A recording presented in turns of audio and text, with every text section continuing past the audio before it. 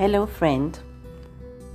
The previous episodes of my podcast under the theme relationships focused on interactions outside of self. I advocated for an investment in meaningful relationships, for example.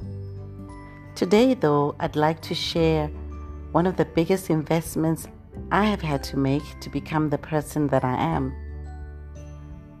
After all, I have lived with myself the longest time. Me, myself, and I. Just like many life lessons, getting to know me came quite early in my life. But I guess I just didn't take it as seriously as maybe I should have on hindsight. As they say, it's not what happens to you that matters, it's what you do about it. So I fast forward to my 40s, where I was hit with some very interesting revelations about myself. Revelations that made me sit up and pay attention. I learned that I am truly wonderfully and fearfully made.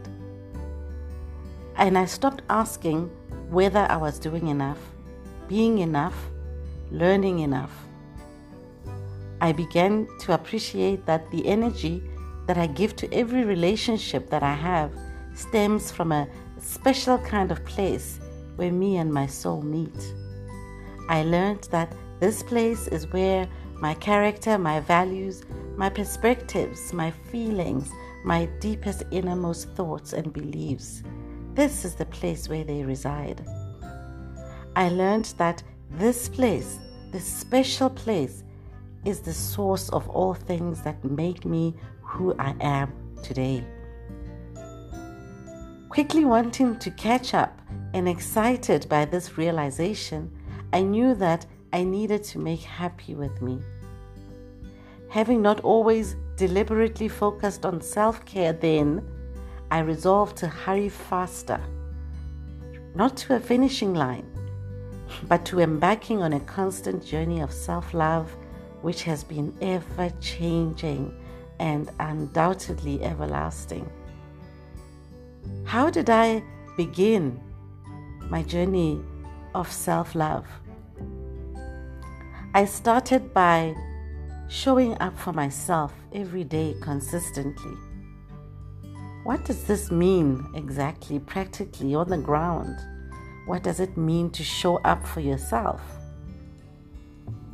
It means prioritizing and investing in yourself. Personally, I started by firstly committing to know who I am truly, not just based on how I was raised and what experiences have shaped me, but on who I am at any given time. I looked into my personality and learned that while my outlook and perspective on different situations will continue to evolve as I grow, I do have a personality type. And I actually like this personality type. And I want to keep it. I want to grow it. And I want to enjoy living and learning with it. I defined myself as an open, agreeable, conscientious extrovert who likes to engage with life by choosing my own trajectory instead of it choosing me. I hope you're following. I began to be kinder and more patient with myself. I set boundaries where I let people into my life. I made sure they nurtured my soul and respected my space and my decisions. In loving myself more, I learned to forgive myself and grow from my mistakes.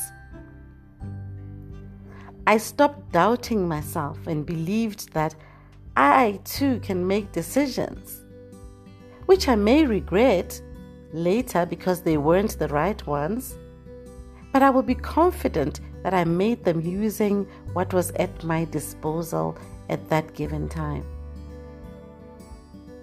I took time to clear my sometimes cluttered mind, to jot my thoughts and take deep breaths and enjoy moments alone. Although I valued other people's perspective and constructive criticism, most importantly, I validated and affirmed myself constantly without apology without being selfish, without being arrogant. But has my self-care journey been perfect? Definitely not. I have in some instances been tired, felt listless, been disappointed by things and people. I have had difficult thoughts from time to time. I have had feelings which me and a friend of mine, I remember, called emptiness. Because life happens, eh? But whenever I hit a low or I entered a valley of despair, I made sure I didn't last in it. I fed my senses and recovered quickly. I would deliberately make myself see, make myself feel, make myself hear, taste and touch my favorite things. I would appreciate nature, the trees, the breath of life, clear skies and sunny days. I would listen to music, taking in a lungful of fresh air and singing out loud Coast to Coast by Westlife or Cruel Summer by Bananarama. You probably don't know these songs, but hey, they are my pep-up songs. Everyone should have a song that lifts their spirit no matter what's going on in their lives. Indulging in my favorite peaches and syrup always does the trick when I'm feeling a little bit blue, and hugging myself as I slow dance to Jonah Matrading's Baby I is always guaranteed to give me warm and fuzzy thoughts. At times though, a good cry does it. Running and hiding from how you feel doesn't help.